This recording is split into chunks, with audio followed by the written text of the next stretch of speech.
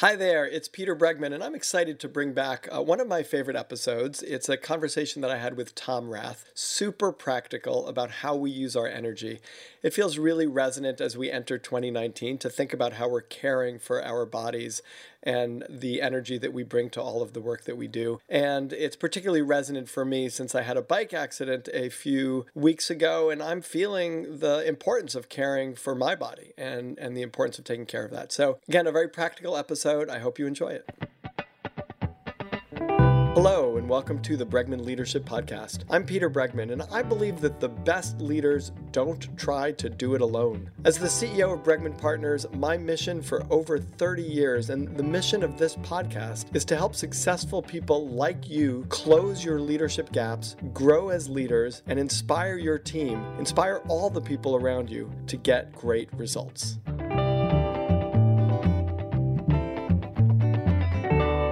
We are lucky enough to have with us today Tom Rath. If you haven't read any of his books, you really should.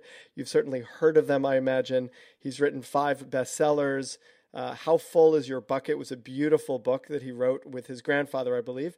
StrengthsFinder 2.0. And the current book that we're talking about today, Are You Fully Charged? The 3 Keys to Energizing Your Work and Life. Like all of Tom's writing, it has deep research and lots of heart. He has a personal story that is engaging, and the writing follows suit is also engaging. So we're lucky enough to have Tom with us. Tom, welcome to the Bregman Leadership Podcast. Thank you so much for having me. It's been looking forward to talking with you. So Tom, let's just start with the big idea of the book. Why did you write Are You Fully Charged? You know, as I've studied engagement in the workplace and human development and well-being quite a bit over the years, I think like a lot of us, I still sit around and ask myself, okay, well, what do I do differently when I wake up tomorrow based on some of these findings? And what are the practical things that I can do to not only make sure that I have a good day, but what I care about most is making sure that I help the people I care about and work with around me to have really good days, and hopefully to make a contribution to something that lasts and grows even when I'm not sitting there watching it directly. So I started with that question, and it was timely because there's a lot of research that's come out as we've become better at measuring how people are doing in the moment lately, from wearable devices to smartphones and everything else, that is suggesting that this phenomena of daily well-being and what we experience each day is very, very different from the way researchers, myself included, used to ask people about how they evaluate their lives overall when they look back over several decades and are more reflective. And the good news is that all these new findings on this daily well-being suggest that there are a lot of practical things we can do in the moment to create better days. Unfortunately, when I asked more than 10,000 people if they had a great deal of physical energy yesterday, just 11% said they had a great deal of physical energy yesterday. So the challenge is, I think most of us kind of do enough to get by on a day-to-day basis, but we're not experiencing work or life at anywhere near an optimal state in terms of being fully charged on a day-to-day basis. So that's what I spent a couple of years digging into, and worked on the book and just released a documentary around that as well. Yeah, and I've begun. I haven't finished it, but I've begun to watch the documentary, which is fascinating and well done. And so I suggest anyone listening here, the Are You Fully Charged documentary is well worth watching. Tom, you said something that I find really interesting. I think it's so important in all of the writing I do and the writing that you do, and any writing, to make it very applicable. That ultimately, if we just learn more but don't actually change or have the tools to make certain changes, or they're unreasonable changes, then it's, what's the point of it in a sense? And you're very focused on in the moment, the daily satisfaction. And what you just said here, which is that people said they have low energy in the moment, and it counters something that I'm curious about, which is that I think people often make these short-term choices trading off long-term choices, meaning we don't necessarily save for a rainy day because we want to spend the money now. Or I go to a buffet and I eat as much food as I can because what I want to do in the moment is different than what I want to have done by the end of the day. And so I eat whatever I want to, and then I feel a little sick. And what I wonder about is why daily satisfaction is so hard for us to land on, because I would think that since it's so short term, so many of our decisions we would make with an eye towards daily satisfaction as opposed to long term. I completely agree with the thought you had there about, we often fall for temptation in the moment, and that overrides all of these longer term things that should be in our best interest over time. And I talk about in the Fully Charged book and video that I've been personally battling cancer for 25, 30 years now, and I have all more long-term incentive than anyone to eat the right foods and be more active and sleep and all those types of things. But yet, even in that extreme case, just like people I know who have a family history of heart disease, that doesn't make it much easier to pass on the cheeseburger and French fries and milkshake at lunch today, because it's not as immediate right there. What I learned through all this research, though, is there are smart ways to connect your momentary choices during the day to near-term incentives that also happen to be aligned with those longer-term interests. So just a real quick example, when I was working on the book Eat, Move, Sleep a couple of years ago, my mother calls and invites my wife and kids who were, I think, 2 and 4 at the time, to go out to lunch with us at a new place in downtown Washington, D.C., where she lives. And so we go there. There are only 4 items on the menu. I think I'm being good by passing on the chocolate-covered donuts and getting the Eggs Benedict instead, which, of course, comes out with all the fried potatoes and hollandaise sauce and everything else. Then I eat somebody else's donuts when I finish that. But then what got my attention a few years ago is 2 hours after that meal, my daughter, who was 4 at the time, it's a beautiful day, 70 degrees outside, she's pulling on my sleeve while I'm half asleep on the couch, asking me to take her to the park that afternoon. I didn't have the energy I needed to be a good dad that day because I made some really bad choices early on in the day. And as I started to think that through and study the research, scientists have now connected how if you go out and have a lunch that's filled with sugary foods, fried foods, for example, you have what they call a high-fat hangover by 3 or 4 o'clock in the afternoon where you can't function in your work. You can't be as effective in a meeting. Same thing goes for getting a solid night of sleep. It's an investment in being productive the next day, not the first expense that you cut. And you see the same thing with activity and social interactions and so forth. So if we can connect the right, very near-term incentives there that also happen to be aligned with longer-term interests, I've found it can work pretty well. So how do we manage ourselves in that moment? The moment that it's 9:30 and I'm thinking I should really go to bed right now in order to get 8 hours of sleep, but I want to watch this TV show, or I want to write this email, or I want to, do whatever. Or that moment that you're sitting with the menu in front of you going, wow, those, eggs with hollandaise sauce really do sound good. How do we manage ourselves in that moment?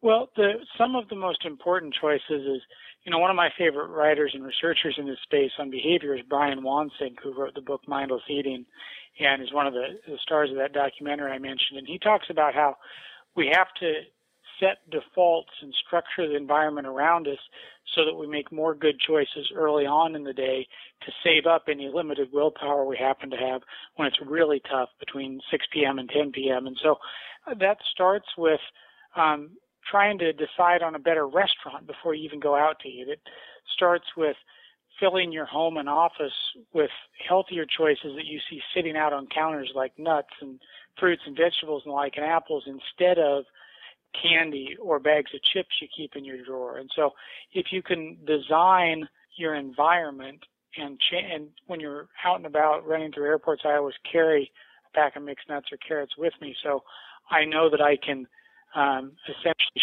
shortcut or circumvent the temptations that I'll inevitably face throughout the day. And so one piece of it is starting with environment and then beginning to connect some of those choices with how if you think about a morning where you were really on and doing well in a meeting or you had a presentation, whatever it might be, think about what were the conditions that led to that. Did you get a good night's sleep? Did you exercise a little bit that morning and that got you a little bit more wound up? And when you can make those hourly and daily connections, it starts to get easier. That's great. You know, I have a friend, and not everybody's in this income bracket, but a friend who has a personal trainer and goes to a nutritionist.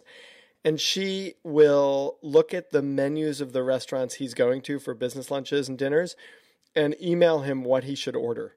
So in some ways, she looks at that environment and takes all the decisions out of it and just says, order these 3 things and you'll be fine. And he just does what she says. So it's another way of sort of taking yourself out of it or taking the temptation out of it in some ways. I love that. And another simple example we can all do when we're at restaurants is whoever places the first order essentially sets an expectation. And scientists have studied this pretty carefully, where if I go ahead and get the cheeseburger and fries, everyone else is more likely to, and it gives them permission.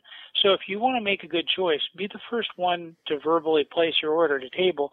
Not only are you setting in a good default for yourself, but it should subtly influence others over time.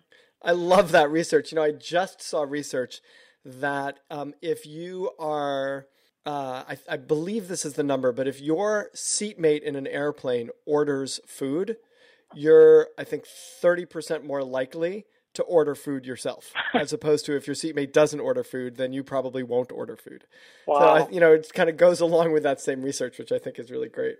It actually brings me to a question that I had as I was reading through Are You Fully Charged, which is, how important community is and the challenge we face of being surrounded by people at work or in our communities who don't share our meaning or don't share our values.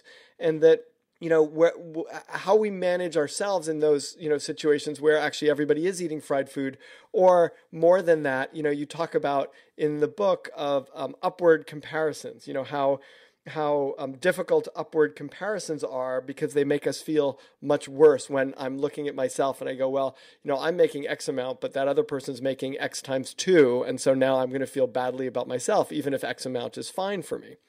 And how we could, I agree with you. I know that that's a really stupid thing to do.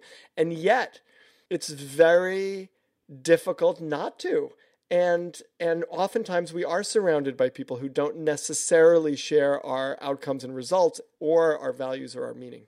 Yeah, that's something that I've followed for many years in terms of a lot of the research on how social networks affect us even when we don't realize it. And Nicholas Christakis and James Fowler have done great work on how that extends all the way out to 3 degrees. So if a friend of a friend of a friend becomes obese, you're 10% more likely to become obese. Same applies to well-being and smoking and the like. So there is a degree to which we're essentially just pawns in a social network that we're embedded in. And to that end, it's important to think about how do you infuse a few more positive choices or stronger and better interactions into that social network, because it does reverberate far beyond what you see. And we all at least have the power to make that choice about how we're going to set the tone in our next interaction with another human being, which can be a great thing.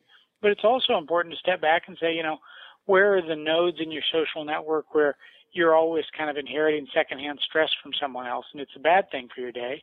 And what are the places where when you spend time with this set of people, you're far more likely to make destructive choices, and to be aware of that when you at least kind of minimize the influence and time, because that will happen. And from what I've seen, there's to some degree, other than removing ourselves from the network or a relationship, it will influence us when we spend more and more time with people.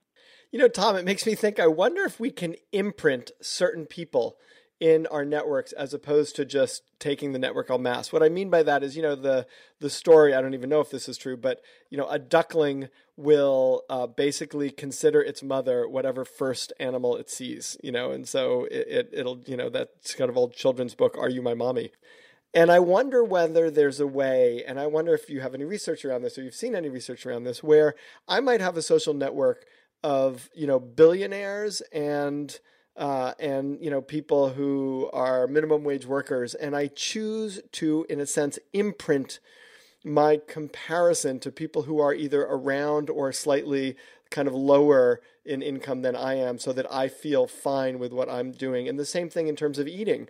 Like maybe I imprint myself on the person who's sleeping well and who's eating well, and that way I'm kind of connecting their behaviors into mine. Is there, can we do that, or does that imprint sort of just naturally happen based on our communities?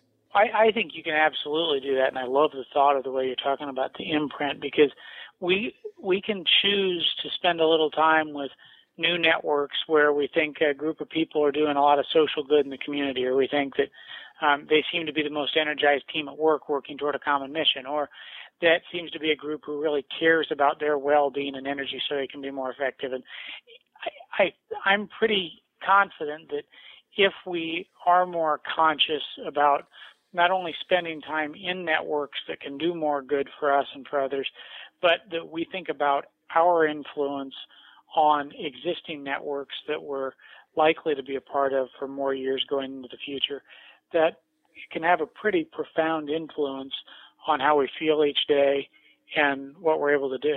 One of the things that you talk about is how distracted we are, and that in some ways, this was one of the notes that I took. I don't know if it's my language or yours, but it's a huge competitive advantage if we're someone who's focused, undistracted, and focusing on less. And those may not have been your exact words, but that's one of the things that I got from Are You Fully Charged? And what I'm wondering about is, again, like most of my questions, how do we actually make that happen? So I look at my list and I look at, I've got a couple hundred emails that I have to look at, or I've got, X numbers of things I need to do. And if I really look at it, I think I've got so much to do. How am I going to really get it all done? And then an email comes in or a phone call comes in, and it's very hard not to be distracted by that. Tips on how we could pragmatically incorporate that non-distraction into our lives in a way that allows us to really be focused on one thing at a time?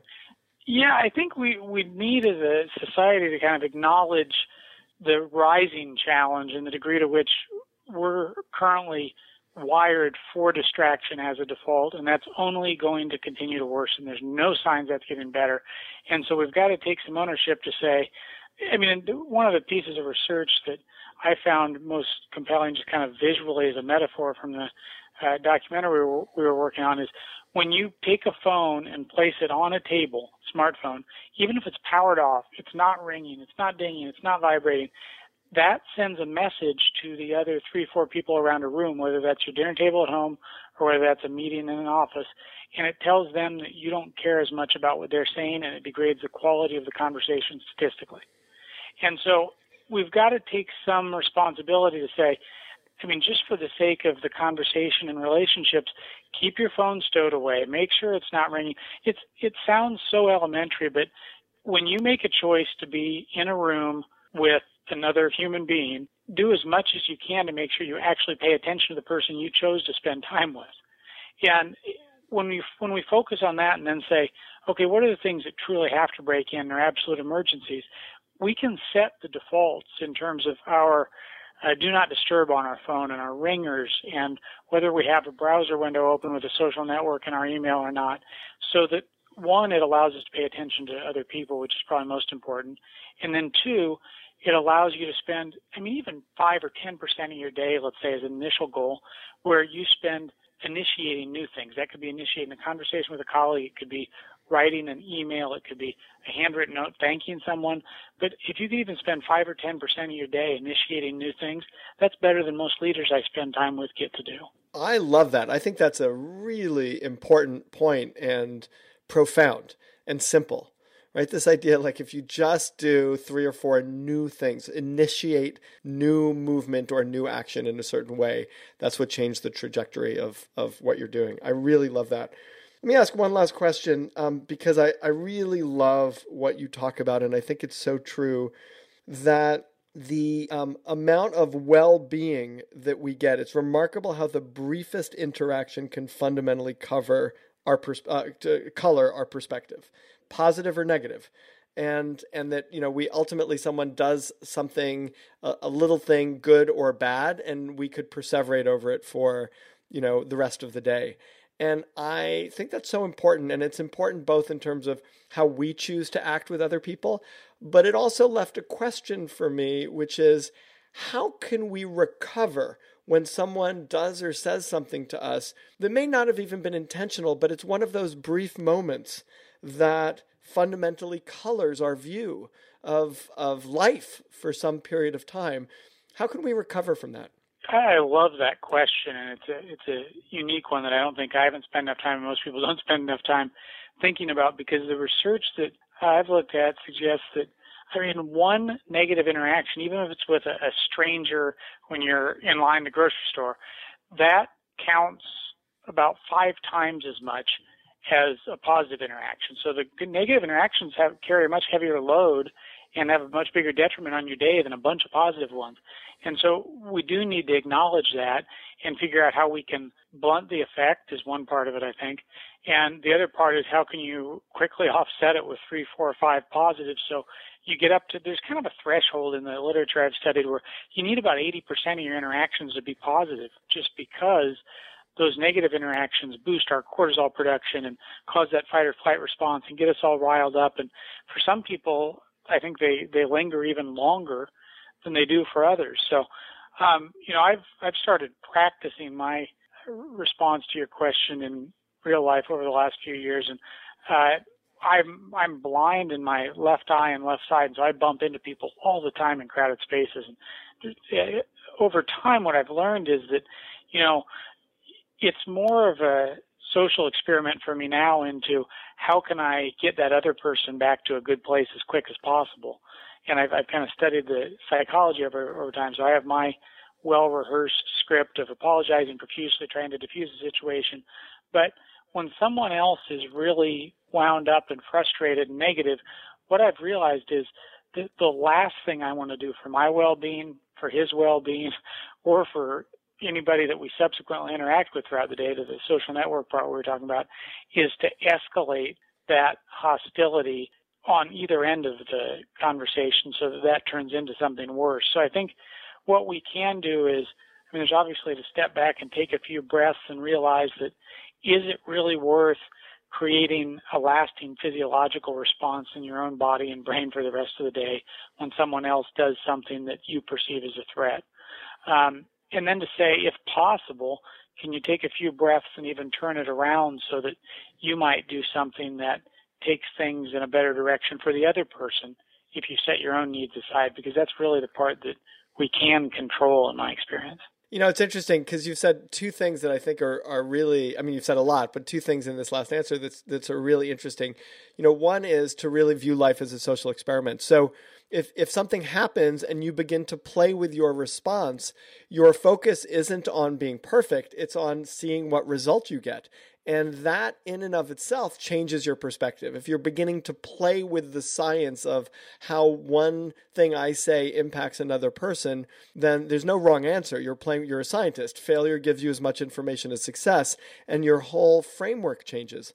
And then the other is, it reminds me of, I wrote this article at some point about a father that was yelled at by his son, and then his daughter, I was just watching this in the street, and then his daughter asked a question and he yelled at his daughter, and how seamlessly we take the energy that we've received from one person, put it onto the other.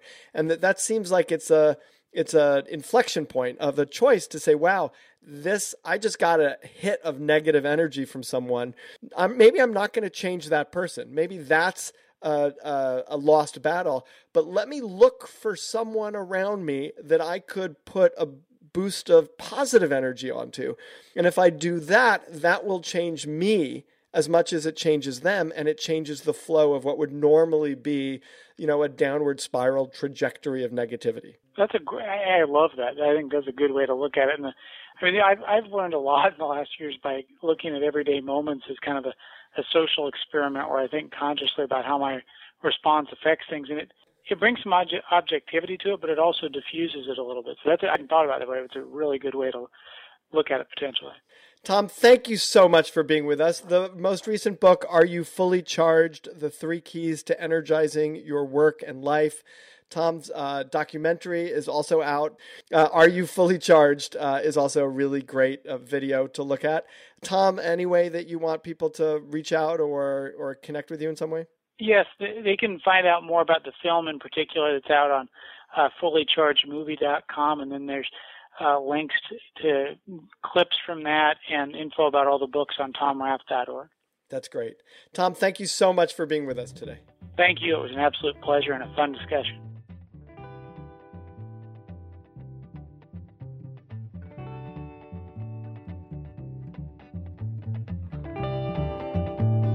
Thanks for listening. Here's what I've learned from working with some of the most successful leaders of the most successful companies. Every leader, every team, and every organization has a leadership gap.